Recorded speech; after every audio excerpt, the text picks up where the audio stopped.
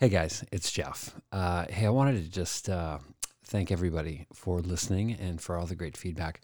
One of the episodes that we recorded early on was with Mike Carr.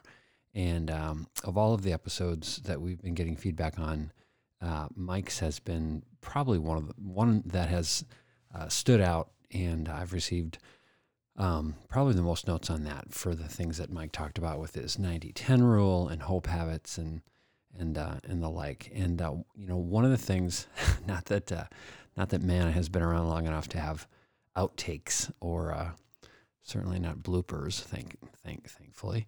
But we did actually have a part of that interview with Mike that that wasn't part of the episode, if you will. And it was something that actually we had recorded the episode, and then after we had shut everything down, Mike actually had a story that he had intended to share about his son that didn't make it into the first cut, and so we turned the podcast deck back on, and then kind of and basically kind of picked up where we had left off, and we didn't edit it back into the initial episode, but it's something that I really thought was it's a great story.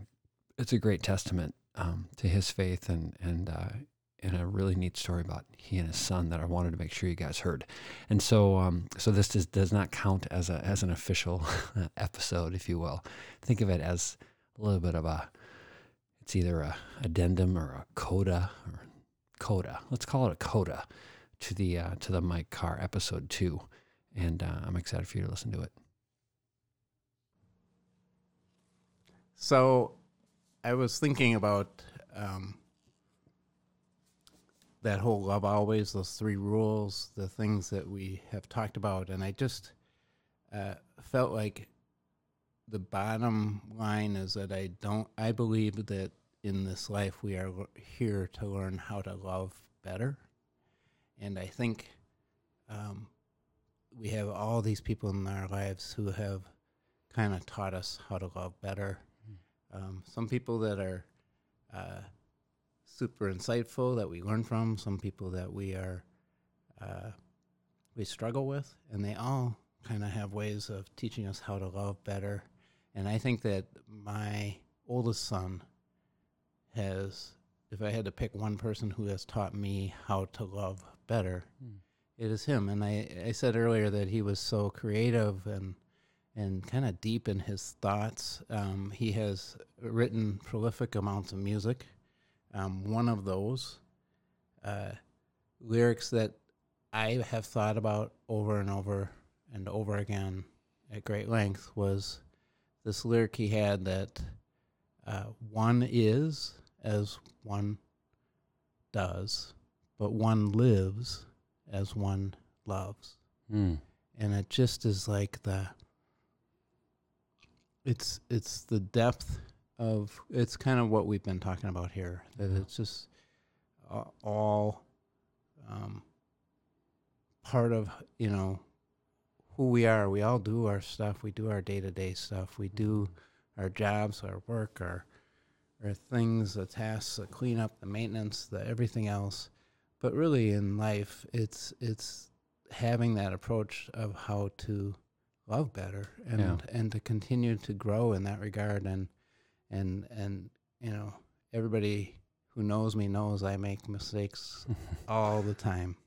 And so I just it's cool to have that. Has he always been a creative guy? I mean, is it always expressing through music and writing and stuff like that? Yeah. And he started, I will say that musically, he started that playing guitar in high school, or actually in grade school. When I think back, he played guitar at church in his grade school. Uh-huh. And so it was just, it's something he's continued to do. He's still, there's that Malcolm Gladwell tipping point thing where you have 10,000 hours, and my son Tommy has spent well over the 10,000 hours required to be really, really good at writing and creating and thinking deeply. And he and I have some wonderful, deep conversations all the time. I one of the lyrics that I quoted at his at my daughter's wedding was at the very end of it was a lyric of one of Tommy's songs, and it's shoot for the stars, my friends. It ain't over. It's only just begun. Cool. That's great. That'd be wild for your daughter to hear that in a different context, like she's heard it, I'm sure, through his, singing, but then to hear it back at her wedding, that's great. I think St. Augustine said that when you sing, you pray twice.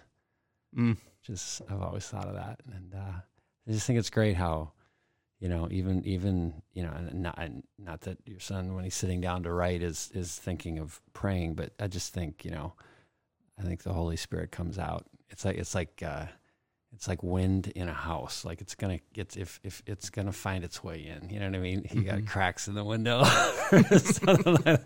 The draft will come in as long as you're kind of open to it. So that's cool. Thank you for listening to Manna. If you have any questions or recommendations for future guests, send them to mannapodcast@gmail.com.